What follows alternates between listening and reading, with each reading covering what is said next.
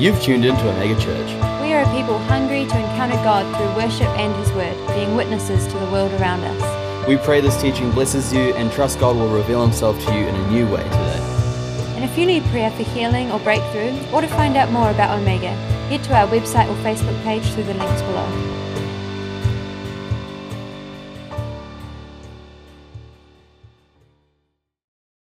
Praise God this morning. Hallelujah. A little stronger. Hallelujah. Praise God. We have been studying the book of 1 Peter. Now today we are going to look into chapter 3, verses 1 to 7. And it was with great difficulty and trembling and preparing, because this is about talking about wives submit to your husbands. So you know how difficult subject it is. So the point here is, Peter's advice here is not the final word to learn about wives submitting to their husbands. This is not the only passage. What I mean is, this is not the only place where you learn about submission. You can learn from Paul's writings. You can learn from Jesus, whatever he talks about in general, many teachings. Everything is interconnected. So we need to learn what the Word of God has to say about it and learn wholesome teaching about it, about the submission or what this family dynamic should be. That's what is very important.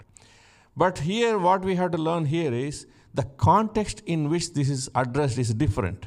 In the early church, there were many women who were believers, but the husbands were not believers. And what was happening? They will come to the church, the women come to the church, and then the husbands will not be obedient to the gospel. They share the gospel, they hear the gospel preached, but they resist the gospel. So this is the context in which he's writing. So this is not the teaching he's giving to all Christian families, but he's talking about women whose husbands do not believe in Jesus Christ, how to win them over to Christ. He says, not by words, without a word, but by your decent behavior. By your behavior, you can win them.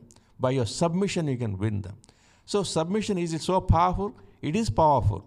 We will be looking at it, how powerful is the principle of submission that the Word of God talks about. So in the verse 1 it says, wives in the same way. In some translations it says, likewise, wives. That's how it begins. So what is this likewise? Likewise is, some people think it is like, he talks about in chapter 2, he talks about servants, submit yourself to your masters for the Lord's sake. Submit yourselves to the Lord's sake to every authority. That's in verse 13. Verse 18, slaves, submit yourselves to your masters with all respect. And then he talks about Jesus' submission. He himself bore,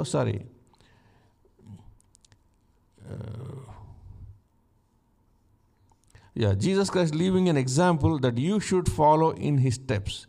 He committed no sin, and no deceit was found in his mouth. When they hurled their insults at him, he did not retaliate. When he suffered, he made no threats. Instead, he entrusted himself to him who judges justly. That is the model.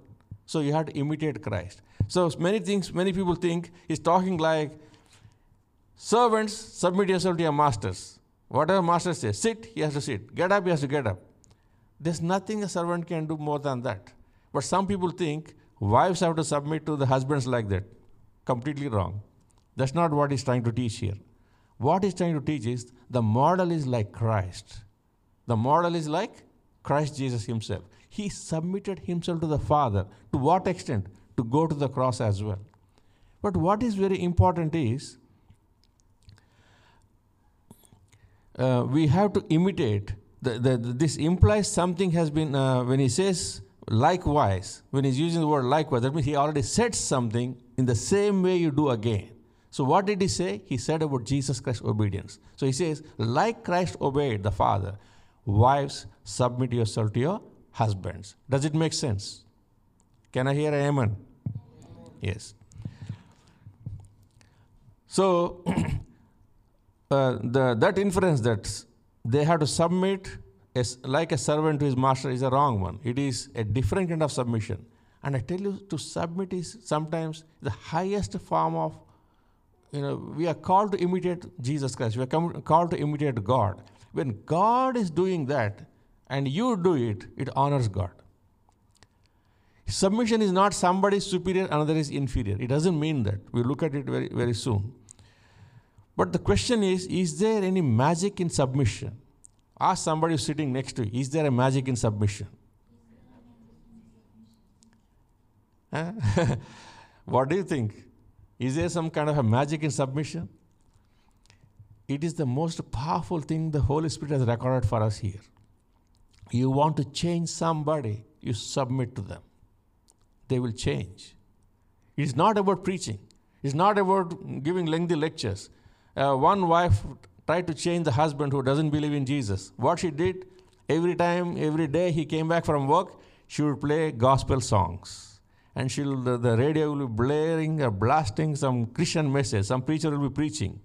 After some time, the husband found a way to escape all this. He started going to drink with his friends. The point I'm trying to make is, it is not by words that you are going to win somebody. It's not by preaching. It's not by pushing something down their throat. But when you obey them and submit to them, they will look at that life and say, what is this power that she has? What is the power? What is the source of a power that's within her that makes her to submit to me even though I don't believe in her God? And then it surely works. The tense in the Greek, when you look at it, the sense it communicates is, it is a sure remedy, a sure scheme which will not fail. A sure scheme which will not fail. Would you like to say it aloud with me? It's a sure scheme which will not fail. Are you sensing the power of submission? There is power in submission. That is what God has designed it, the families to function that way. We will look at it a little more in detail about it. So this has to come, the submission has to come from the purity of life. Purity of life. This is not submission. By submitting, you can win over the husband who does not believe in Jesus to make him believe in Jesus. This is the most powerful way. This raises another question. Should husbands submit to their wives or not? It says wives submit, okay? But should husbands submit to wives? Is it a legitimate question or not? So I see somebody saying no.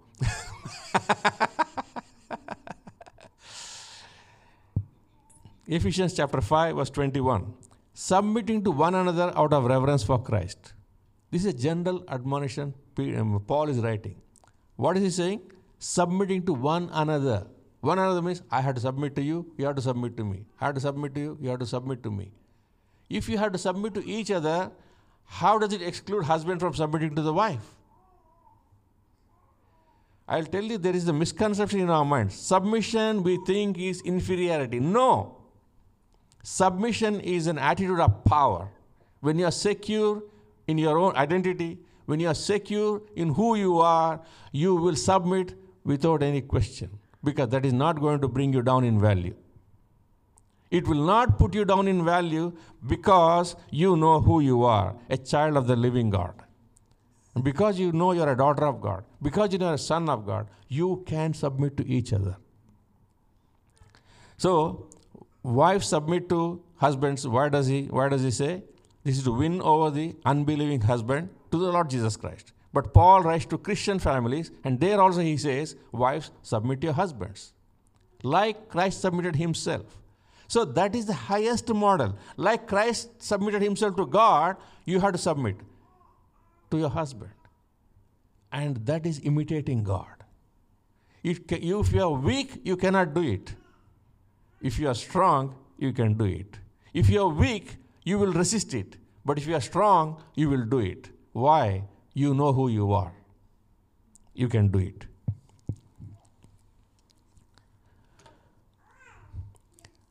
Paul writes the same thing. Wives submit to husbands. Husbands to love their wives as Christ loved the church.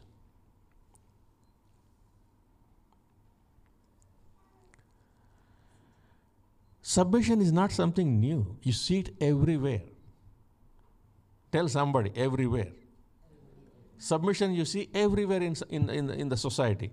Example, citizens being subject to government authorities. do you rebel against the government? Do you? You don't. 1 Peter 2:13, be subject for the Lord's sake to every human institution. We studied last week or the week before. Whether it be to the emperor as supreme. The universe, the whole universe is subject to Christ. The whole universe, everything that's created is subject to Christ. It's obeying Christ. He says one time, sun rise in the morning, set in the evening. He says once, it's going on for thousands of years, millions of years is doing it. It doesn't disobey. It doesn't disobey. Stars are born, stars die at the word of God. But nothing disobeys in the whole universe except human being, because God gave the freedom to obey or to disobey. That's the whole thing. The rest of the creation doesn't disobey God at all, anytime. Christ being subject to, I'll give you a scripture for that. And he put all things under his feet and gave him as head over all things to the church. So he put the whole universe under the feet of Christ. And he gave that authority to the church. You have the authority to rule over the whole creation. Christ being subject to the Father. Does Jesus himself submit himself to the Father? Look at 1 Corinthians 15:28. When all things are subjected to him, that is to Jesus Christ, then the Son himself will also be subjected to him. He put all things in subjection under him, that God may be in all in all. So everything is going to be subject under Christ, and then Christ will submit everything to the Father, including himself, so that God will be all in all. Submission is not weakness. Submission is not inferiority. Submission is not anything like that. And then you see, church members have to submit to the church leaders. Church members have to submit to church leaders. It's there, 1 Peter 5:5. Likewise, you who are younger, be subject to the elders. Wives being subject to their husbands. It's written by Paul in Colossians, when he wrote to Titus. Then Peter writes about it. Then Paul writes in other writings about it. In Ephesians, wives being subject to their husbands. Now, church being subject to Christ. The church itself is subject to Jesus Christ. Ephesians 5:24. Now, as a church submits to Christ, so also wives should submit to everything to their husbands. Now, you may wonder, why is God trying to put this word so clearly in his book, in the book, that wives should submit to husbands? You know, anywhere you see these things, you will be seeing these things. Servants have to submit to their masters. There can be a commander or a squadron leader or whatever rank you have in the army.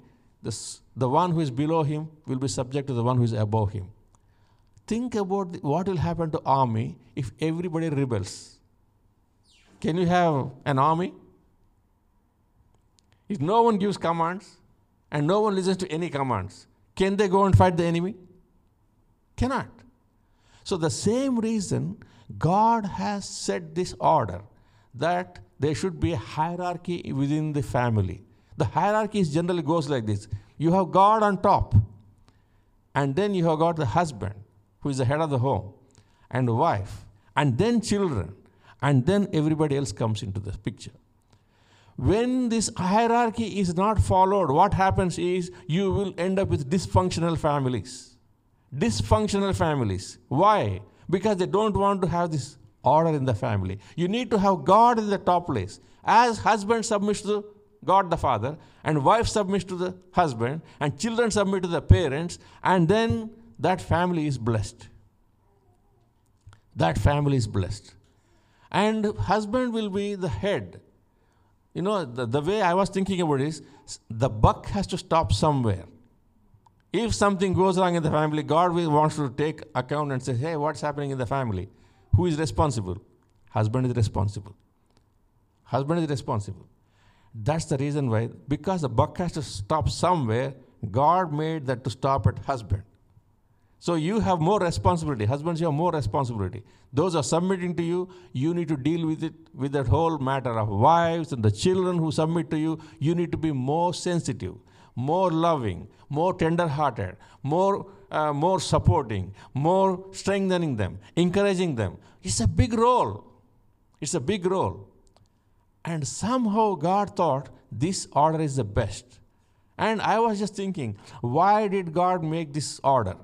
Probably when He created just Adam and Eve, there nobody else was there, only Adam and Eve. Who was tempted first? It's Eve. So I think somewhere in the minds of apostles, they somehow feel when they talk about weaker sex in this context, what does He say? In verse 7. Husbands, in the same way, be considerate as you live with your wives and treat them with respect as a weaker partner. As a weaker partner. Are they weak? In what sense are they weak? The weaker partner is not in terms of intelligence, not in terms of emotional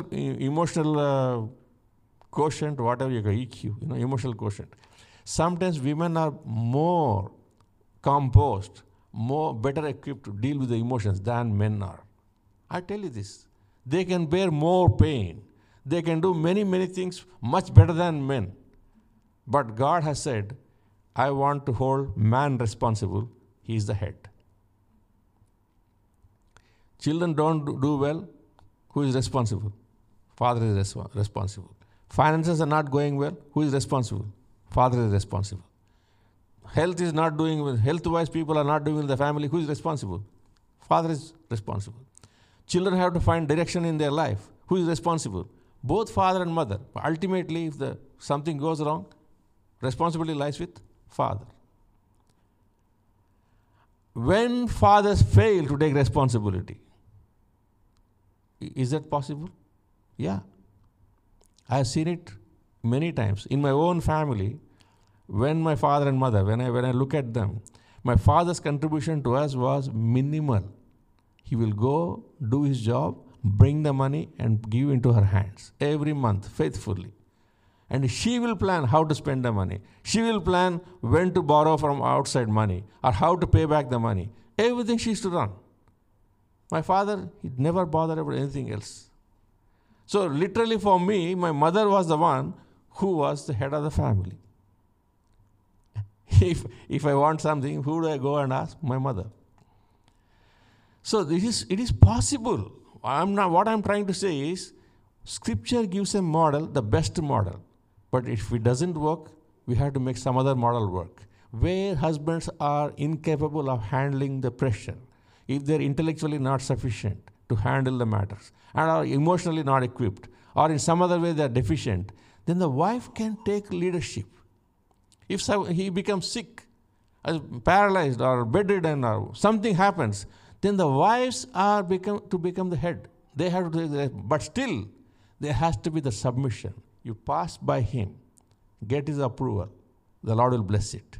Why? Because you are submitting. God will bless. You want God's approval? That's the way to go. That's the way to go. But at the same time, we know women have run the whole nation. No? Some of them, like in India, you got Indira Gandhi, who was 17 years, she was the Prime Minister. You got Margaret Thatcher in UK. And many places women are rising as leaders. It is not to say they are less. When the Scripture says submit, it doesn't mean they are less. They have a lot of capacity. They are equal. And they are resourceful. They are intelligent. But somewhere we have to say we must have a hierarchy for a successful functioning of the family. This is God's solution for a successful family. Husband, take leadership. And wife will work along. It doesn't necessarily mean husband will say, a simple thing. This I read in a book long time ago. A husband and wife go to buy furniture. And then wife says, this couch is really good, very slender, stylish. He looked at her and said, what? Tomorrow we have a couple of children. They are going to jump on it. This leg is going to break. So he bought another model, which is sturdy, strong. But who was dusting the couch once in a while? It was a wife. Husband never bothered about the couch afterwards. Every time she dusted it, she said, I didn't like it, but he bought it. And she would dust it. So when I read that, I realized that I learned a very big lesson after reading this. I said, I will not interfere in choices when she makes. And this year we are going to complete 30 years of our marriage. And ask Seema how many times I interfere. I don't. If she says, I like this bed, I say, buy it. She says, I want this one, I say, buy it. I don't interfere in those things. So that is how you learn something. Always, there's something to learn. Okay. Half my time is over, so let's keep going. They say, what does Peter say here? By submission to your husband, so that if any of them do not believe the word, they may be won over without words.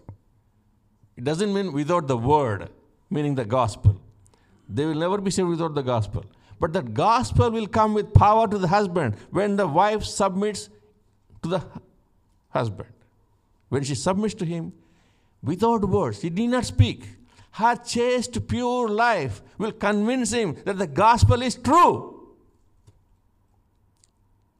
If you cannot win over the whole world, at least win one person. That's a challenge. But that's what the present Word of God is giving the challenge here.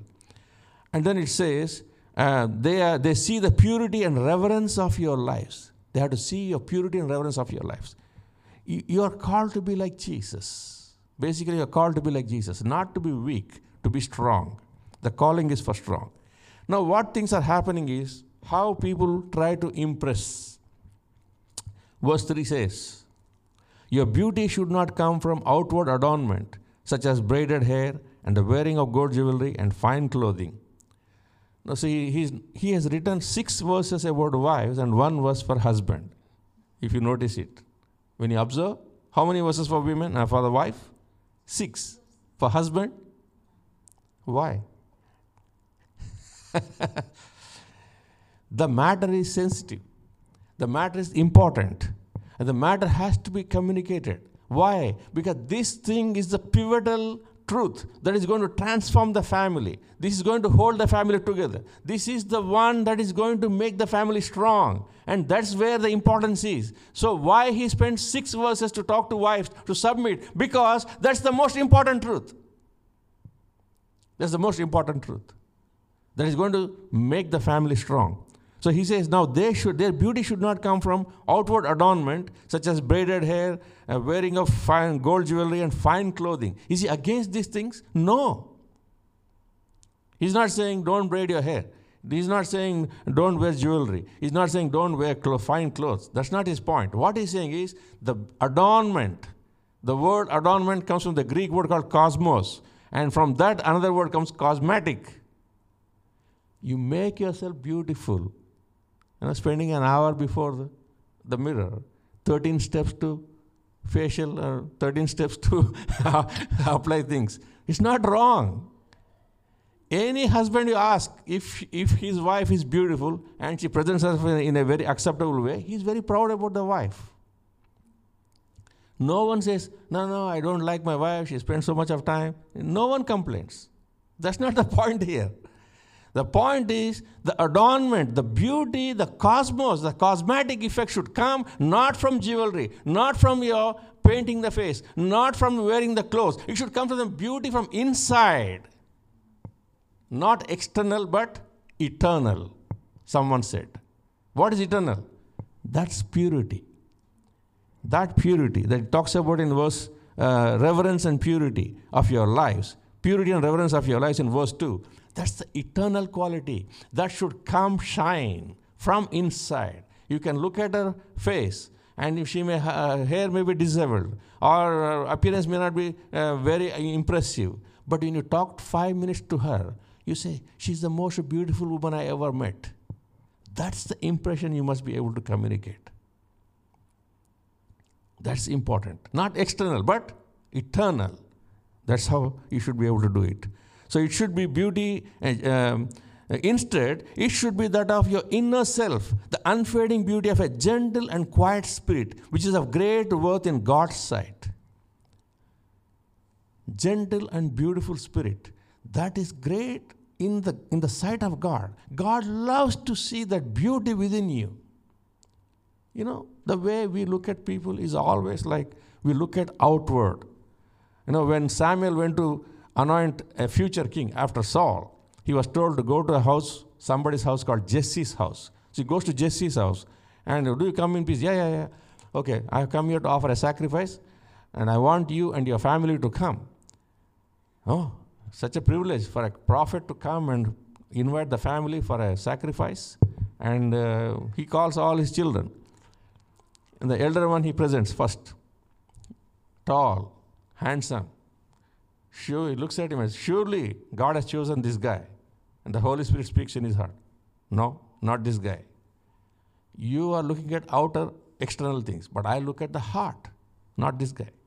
Second one looks at him. Yeah, not bad. Very good choice. God says no. After he passed 7 of his sons, Samuel was puzzled. Lord, you sent me to this house to anoint a future king. 7 of them you have said no. Then he asked Jesse, do you have more sons? He said, I got one more, the last one. What's he? Where is he? Oh, he's keeping the sheep. Call him. Until he comes, we will not do anything. And when David comes, ruddy, very pinkish kind of a face, ruddy, young, innocent, and ebullient, he looks at him, and the Holy Spirit says, this is the one. Rise up and anoint him. Hallelujah. God looks at the heart. And that same thing he's giving you wives, the privilege. And he says, I take delight in you. I anoint you in that way.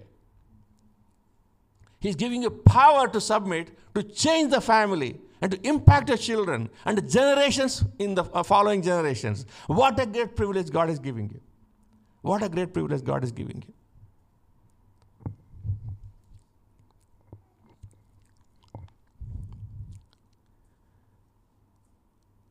And verse 5, for this is the way the holy women of the past who put their hope in God used to make themselves beautiful. They made themselves beautiful. He's talking about 2,000, 5,000 years ago what things have happened. He's talking about they made themselves beautiful. They were submissive to their own husbands. And you see the word own husband here. And you see in verse 1, in the same way submit yourself to your husband. He's not trying to say that women will submit to other husbands. It's not his point. But he is trying to say that there's something possessive. Your husband is your husband. There's something possessive. He belongs to you. And he is one spirit with you. And you are one spirit with him. And you belong to him. He belongs to you. You have to submit to him because of that unity. Because of the unity. We'll see further how Peter supports his own argument in the next verse, we'll see. So now what did these women do? They submitted to their own husbands. And he gives an example in verse 6. Like Sarah, who obeyed Abraham and called him master, Lord, in some other translation. Use the word Lord. So is it just calling him Lord is going to solve the problem? Every woman will be ready to call the husband Lord. And do whatever you like afterwards. It's not that. The point is she was submitted to Abraham. How was she submitted? When you read book of Genesis, you will see the story starting from chapter 12. You will see Abraham's story. Sometimes he simply says, now God says, I have to go to some far off country. Pack up, let's go. And Sarah has to follow wherever he goes. Does he know where he's going? He doesn't know. Do you know where you are going? The wife will ask husband. No, I don't know. Then why will I follow you? Why should I follow you? It's a simple question. But Sarah obeyed Abraham, followed him.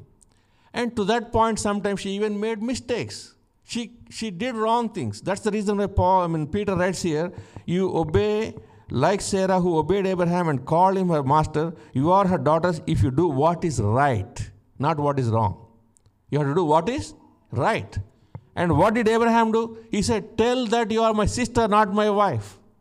In several places he goes, you are 75 years old. She is 65 years old. And then he goes away and 85 years old, she's 75 years old. He says, tell you are my sister. Why? You are so beautiful. And people who look at you and try to keep you alive and kill me. So let them know that you are my sister, not my wife. And in one place, the king looks at her. She is beautiful. Bring her. And she goes. And afterwards what happens? God rebuked that man, the king, in the dream. if you lay a hand upon that lady, you are a dead man. I will kill you and all your household. Abraham is a prophet. You have to repent and restore his wife. So he calls Abraham, why did you tell me a lie that she is your sister? Why do you tell a lie? So these examples we are seeing, they are not perfect examples. That's the reason why Peter says, obey your husbands in all things that are right. That means when he tells you to do something wrong, you don't have to obey. When he commands you to do sin, you don't obey. Is that clear? That's the model. That's the model we have to follow. You are her daughters if you do what is right, and do not give way to fear. Do not give way to fear. Don't let fear dominate you. But if you know who you are, the child of God, and you are adorned with His internal beauty, let the Holy Spirit dwell in you, make you more beautiful. As you submit to God, your beauty will shine forth. As you obey God, your beauty will shine forth. So, truly now I have come to 3/4 of the time is gone, 1/4 is left for the husband now. So let's do like Peter and look at what's happening to the husbands. Husbands, in the same way, not like servant to master. Okay? He says same way, like Christ to the Father God, like church to Christ. In the same way, be considerate as you live with your wives. Be considerate. Be reasonable with them. Don't be unreasonable. Be reasonable with them. Love them tenderly. Support them. Encourage them. Stand by them. Give them strength. You be everything to them. Stand like a strong pillar to them. Be considerate. As you live with your wives, and treat them with respect as the weaker partner. They are maybe physically weak. Most of the cases, very rare cases, you will have somebody who is physically also strong, can take a sword and kill 1,000 men. That's a different case. Most of the cases, physically they may be weak. I sometimes wonder, Seema, she loads up the car for Sunday morning, we load the car on Saturday evening itself. All these things, they get into the car, and I see Seema lifting that speaker, put into the car. And when we pack up and go from here, she first unloads the car, removes everything and puts it in the garage again. I look at her and said, are you weak? No, you're strong. So sometimes, it's a different thing. But she has to do, means she does it. She does it. She's committed to it. We have got a strong son, but then he's busy. Sometimes he goes to work or something else, and we have to do it. And she does not say, she doesn't even call me sometimes. I'll see when she gets up, I know she's going to unload the car. So I follow her and try to help her. And sometimes I'm not aware, she does it all alone. See, that is what it is all about. Commitment. Strength comes from commitment. But here he says, treat them as weaker partner. But I think that weaker partner is a very difficult word to interpret. But as far as I understand, the weaker partner is only attributed because, even Paul talks about it in one of his epistles, that Eve was deceived first, not Adam. Because of that apostles have it in their mind that men are a little stronger than women. That's what I think. I could be wrong. But I think that's the reason why he uses the word weaker applying to the wives. But otherwise, what is a good thing about the weaker partner? As heirs with you of the gracious gift of life. As heirs together. That means husband and wife are heirs of God's life. Are they inferior? Are they lower? No.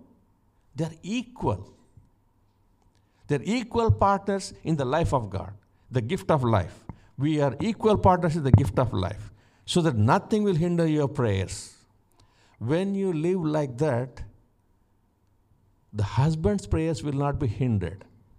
When you have this hierarchy, God in the top, husband next, wife next, children next. Sometimes couples live their life so much, child becomes after God, or sometimes above God also.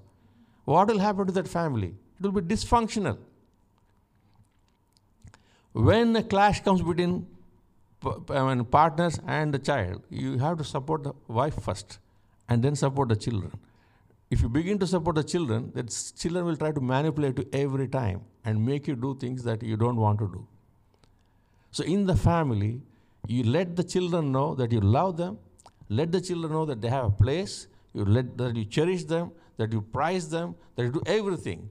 But they should know that mom comes first. They should know that mom comes first. That's very important. That's very important. The same way, the wife should communicate to the children, I love you, you are very dear to me, or I rejoice in you, I support you, I care for the best for you, everything. But if something goes wrong with the children and husband, they should say, Dad comes first, then the children. This is God's plan for a successful family, a good family, a functioning family, a family that will be very, very effective and powerful. The woman's femaleness should elicit honor from her husband. Because she's just female, that should make you honor her. That is God's way of creating. He made them male and female. And because you are male, is not to dominate, not to push her down, not to walk over her, but to honor her. To honor her. Love for wife should not lead to sin. He says, okay, love, honor her, cherish her. But if she makes you sin, you say no. You say no. King Solomon, he had 700 wives, 300 concubines, and they turned his heart away. And he started worshiping. He left this God, Jehovah, and he started worshiping Ashtoreth and Baal and Chemosh and all kinds of goddesses. He started worshiping them. And God had to reject him. Because of his sin, he said, I will take away your kingdom from you and give it to someone else. And Jeroboam revolted against him. And he took away the northern 10 tribes he took away, leaving to the southern 2.5 tribes. The tribe of Judah and Simeon and half tribe of Manasseh were left for the southern kingdom of Judah. And it never became fully unified afterwards. Never it became unified any time in later. Because of the sin of Solomon. Because he obeyed his wife. Not one wife. 700 wives. And 300 concubines. They misled him. And his heart was not like his father David. So obedience to God is the number one principle in the family. Husband should always obey God. Wife should obey God always. And if that principle always clashes with husband or wife, they should not yield. Don't sin against God by pleasing your partner. That's not God's plan. That's not God's plan.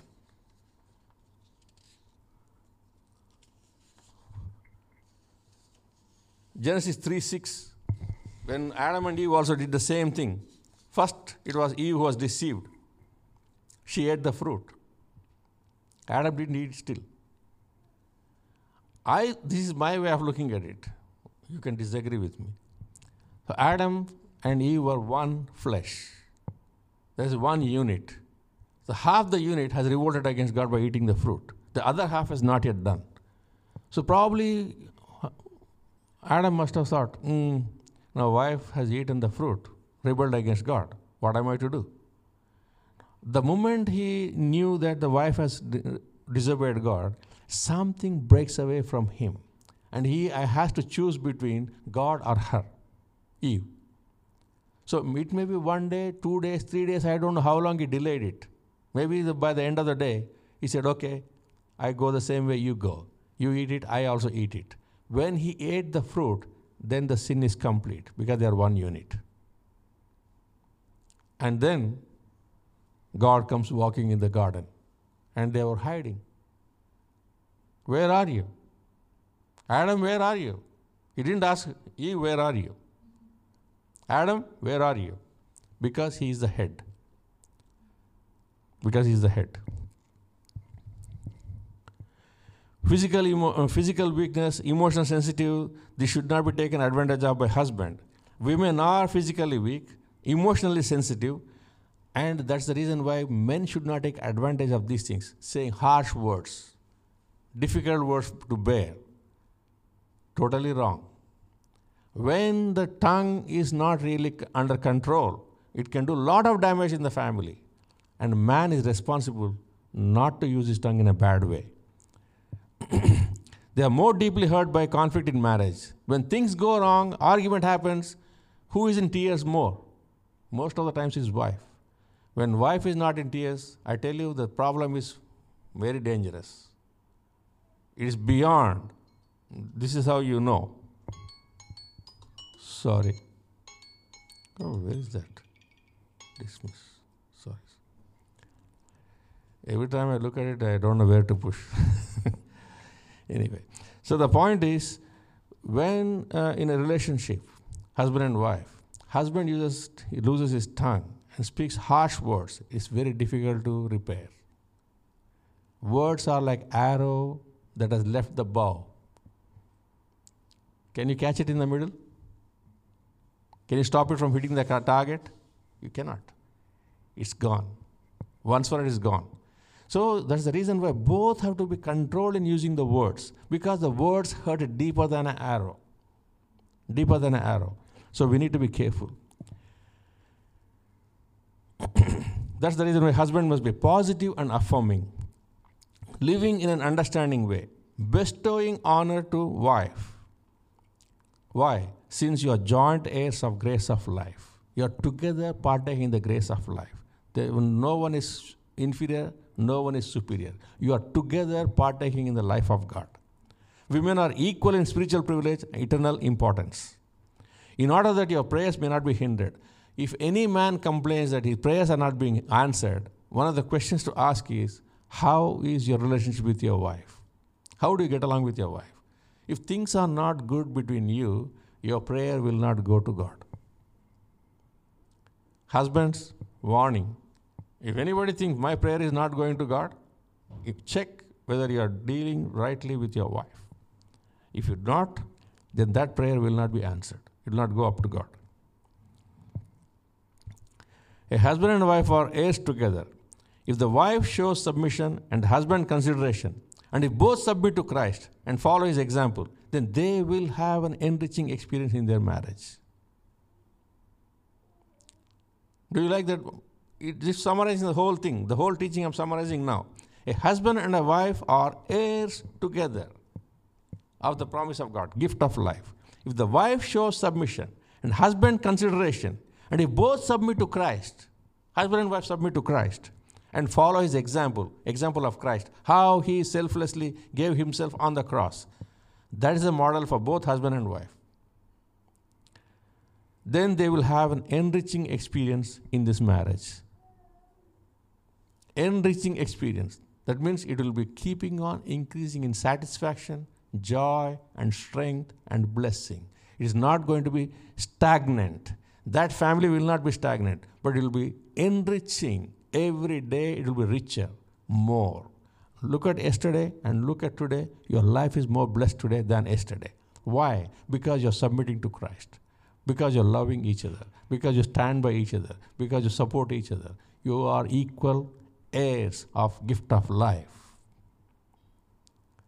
Many of us here, many young fellows here, I tell you, you got to make this choice in your mind now that you will take the responsibility to submit to God and to love the woman he brings into your life. And he's going to bless you based on that. It takes more. If only two believers, when they get married, if that marriage is going to be blessed, we should have many happy families. But I tell you, it requires more effort to make a marriage work. It is a struggle. It's like a war zone. I tell you, sometimes it's like a war zone. Each one have to fight it. Only then that marriage can succeed. It's not easy. It's not easy. If it is easy, there will not be so many divorces in the country. In any country, all over the world. It's not easy. Sometimes before I got married, I used to think, I'm a believer and I'm going to marry a believer. We are not going to have a conflict. It's going to be love, understanding, always joy, always singing, always dancing. After 1 month after marriage, I said, no, that's not what I was thinking. It's totally shattered experience. But what I'm trying to say here is, we have to be shocked to know that we have to put effort to make this marriage work. And I praise God for the lessons we both have learned, and we are better people together. And we are going to celebrate 30 years of our marriage this year, very soon in October. And I thank God for His grace. That's what the word grace is, what you need for a marriage to succeed. As you submit yourself to God, that marriage will keep enriching every day. You want to know, you ask me one word, what's the secret for a successful marriage? Submit. Submit. That is God's recipe, which will never fail. God's recipe which will never fail. So many times you will see some recipe on YouTube and try it, and you see, you'll regret having tried the recipe. Oh, this guy, I followed him, but it didn't work out well. Submission will never fail. That recipe never fails. It's God's recipe for the whole humanity. You can be from any language, any culture, whatever. Man dominating woman, women dominating man. There are so many cultures. It doesn't matter. Submission is going to work. Shall we bow our heads in prayer? Thank you, Jesus. Thank you for your word. Father, thank you for speaking to us through the writings of Peter. Bless each family here. Every family, bless them. Every family, bless them.